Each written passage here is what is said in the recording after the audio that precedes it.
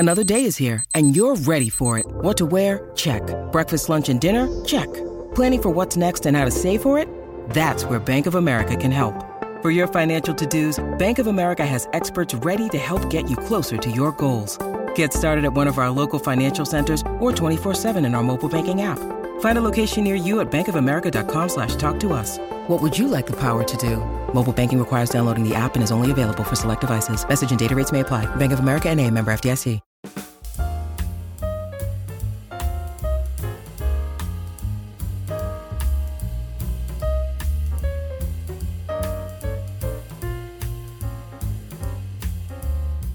We're here with filmmaker Nicolas Winding Refn, who has a new Netflix series dropping on January 5th, Copenhagen Cowboy, here on Crew Call.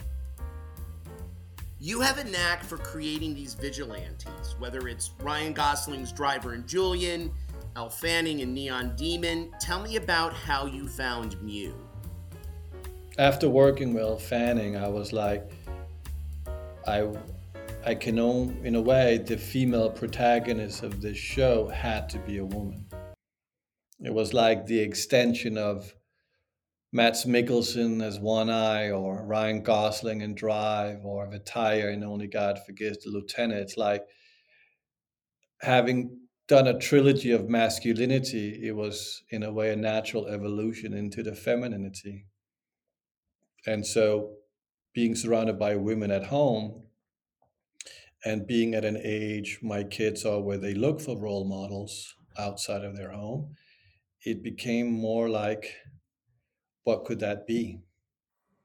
And it just became like a instinctual extension of myself to be a woman named Mew. And did this evolve from Maniac Cop? Because the last I knew you were working on Maniac Cop, and then this came about. Well, this came about more because we were stuck in Denmark during the pandemic. We had decided to live here, and I didn't really know how the world was going to turn out. And I kind of had come up with the concept of what I wanted to do, and Netflix Nordic had been established. And once they kind of heard that I was thinking about extending from the Pusher trilogy into a new kind of narrative, they very quickly came on board by saying, "What's the concept?" I told them the concept. They're like, "How much do you need?" I gave them a number. And they were like, "Okay, we're in."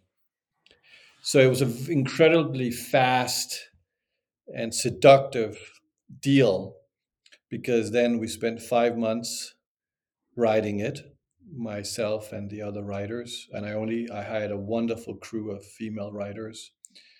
And right after those 5 months, I was in prep, and then I shot for 8 months, and 2 months prior after that, we were at Venice. So it was such a fast go, go, go, go, and instinctual creative journey that I enjoyed every minute of it. And being in Denmark was, in a way, a very nice setting for me. Was it faster than the Amazon series as far as how fast it came together? No, it had the same kind of momentum, where the Amazon show was done on a deal at the Soho House in London, and then straight into kind of almost production and prep and scripts. The only difference is that here I was working with a studio that actually supported the vision and have really been there from the beginning till the end. Now that we're at our launch, which I, you know, kind of feel incredibly grateful, because I'm working with the people that changed the industry. You know, you can say there's the entertainment industry before Netflix and the entertainment industry after Netflix. And, you know, who doesn't want to be with the cool kids? You leave us with a cliffhanger. Can we expect a second season, or is that still to be determined? I think that's a decision I'll leave to to higher powers. But I hopefully there's a generation of many that will demand it. Now, the other thing I wanted to talk about is what a brilliant setup. Can you talk about the cultures that we're seeing here? First of all, let's start with the ritual where they're all taking a piece of her hair. Is that an old school ritual where someone fertile comes in and all the wives collect a piece of hair as a piece of good luck? Yeah, a lot of it was kind of designed. It was almost like in three blocks. You would start in this Balkan superstitious environment of demonic and crime, and then you would move in towards a more urban environment, a modern day Copenhagen, and obviously bring in a whole Chinese angle. And then towards the end, as I said, I think I'm going to go to outer space now. Uh, Netflix was like, okay, um, fine. But yes, the actual rituals themselves in the beginning are it's based on real kind of urban legends of superstition and how superstition still very much dominates certain cultures around the world. She's Serbian, and obviously the myth of being impregnated at an age that is literally impossible. They have gone out of their way to buy through the underworld what is known as a lucky coin that you have around the house to bring luck.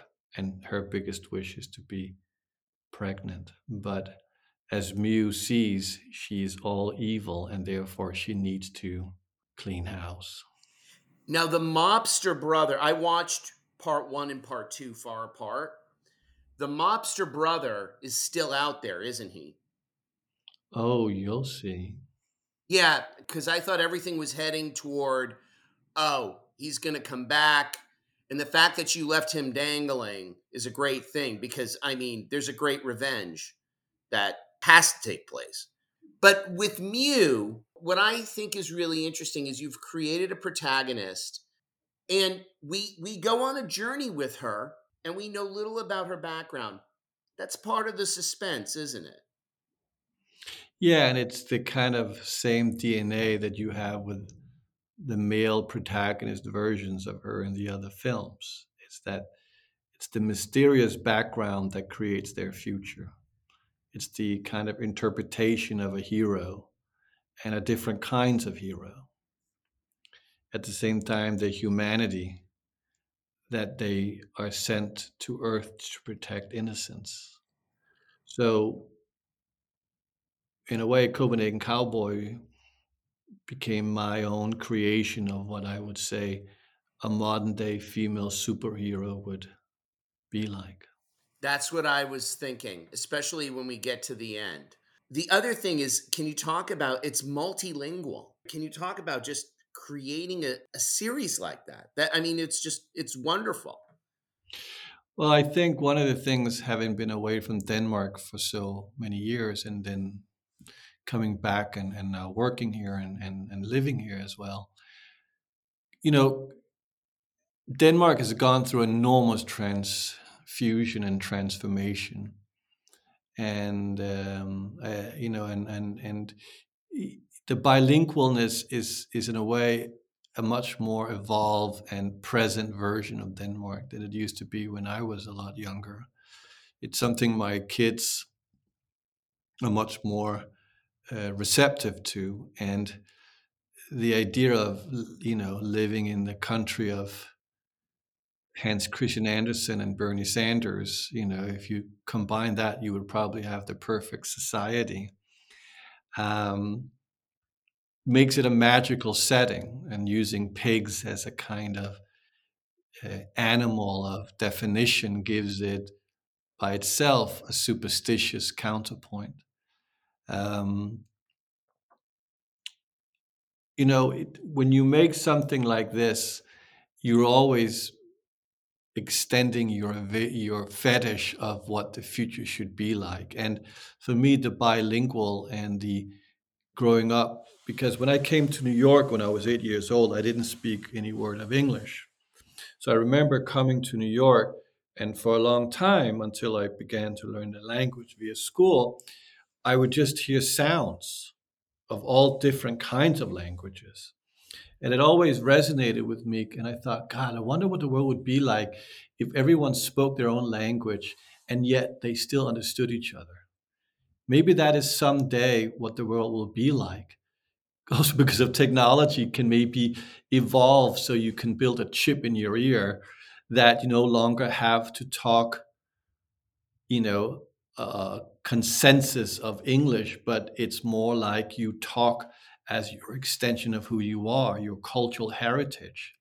Because language is a very personal thing. It's a definition of who you are.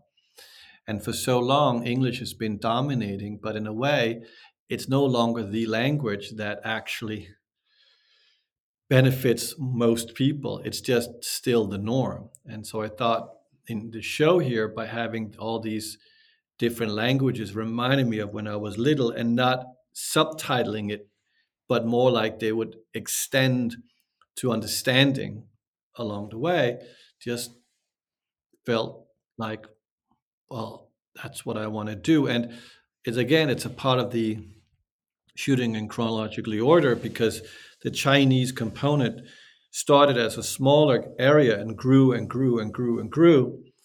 And then suddenly I had everyone speak Chinese, and I went to Angela, who plays Mew, and I said, "Now you also understand Chinese." So you respond whenever they say something as if you understood it.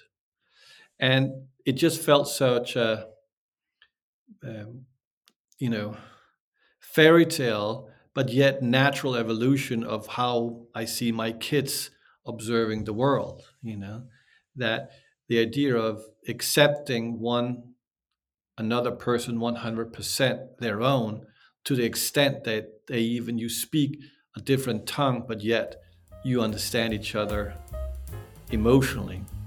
I think it's just the beginning of a new form of communication. Step into the world of power, loyalty, and luck. I'm gonna make him an offer he can't refuse. With family, cannolis, and spins mean everything. Now, you wanna get mixed up in the family business. Introducing The Godfather at ChumbaCasino.com. Test your luck in the shadowy world of The Godfather slot. Someday, I will call upon you to do a service for me. Play The Godfather now at ChumbaCasino.com. Welcome to the family. No purchase necessary. VGW Group. Void where prohibited by law. 18 plus. Terms and conditions apply. Have you ever met David Lynch? And what was that conversation like if you did, in fact, meet him? I've never met him. But I think our kids had a play date last time we were in LA. Uh-huh. So, but I've never met him. But I've spent many hours with Alessandro Jodorowsky, though. Can you talk about Lynch? I mean, I feel that your soul, your soul brothers, or soul father and son. I mean, I love him. I don't know Yeah. him, but I love his work. I love the concept of him. I love his contribution. I love his inspiration. I mean, there's such a struggle to retain your originality in everything you do nowadays, that anyone that stays true to themselves from the beginning till the end, it's an admiration, and it doesn't bend to the conform of normalcy, and yet understands how to use the medium. I've nothing but excitement for. Speaking about conformity and bending, after Drive, Hollywood came for you. There was a legendary story that Amy Pascal wanted you at Sony for one of the Spider-Man films. Oh, wow. Because we need original filmmakers over in Hollywood. And I think you could cross over to a mainstream audience. Do you ever think about that? Or are you still, no, I'm going to do my own thing. I'm going to stick to my own guns. There is no win in making a film by committee. Um, I've always um, cherished my independency. I think that waking up in the morning, going to work and paint the way you want it to look, and go home is still the most satisfying experience ever for me. But it's not for everyone. And certain people seek other situations, other opportunities. But if you don't have the power of control at the end of the day, or the ability to manipulate it into your favor, then it is a committee. And if you have to spend your entire day struggling just to get a compromise across, then what example am I to my own kids when I keep on talking about when you work, just never compromise, stay true to who you are? It's something I've spoken many, many times over many years, well, Alejandro, on about being true to yourself and daring to be true to yourself. Hollywood is very seductive, it's very intoxicating, but it's also a system that's falling apart desperately. And I think they're doing it to themselves more than anything else.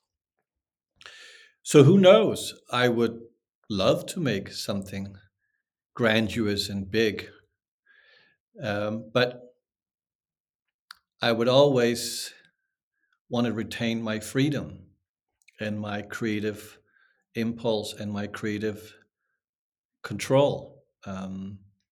Otherwise, I don't know how fun it would be. And if it's not fun, then life changes and it affects you in ways that I don't even want to go into. Because I don't ever want to live a life without having said I did it my way.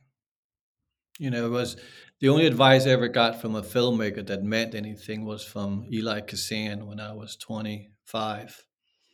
And I met him and I'd just done Pusher, and I had a lot of arrogance in me. And so I expected Eli Kazan to give me the great kind of wisdom of the future. And he said to me, do it your way. And that has always resonated with me. And I think the people that do it their way, whether they work within Hollywood or not, is always admirable. And I respect anyone that can that decides or wants to fight for their vision to the extent of, well, I'll take less as long as I can do my.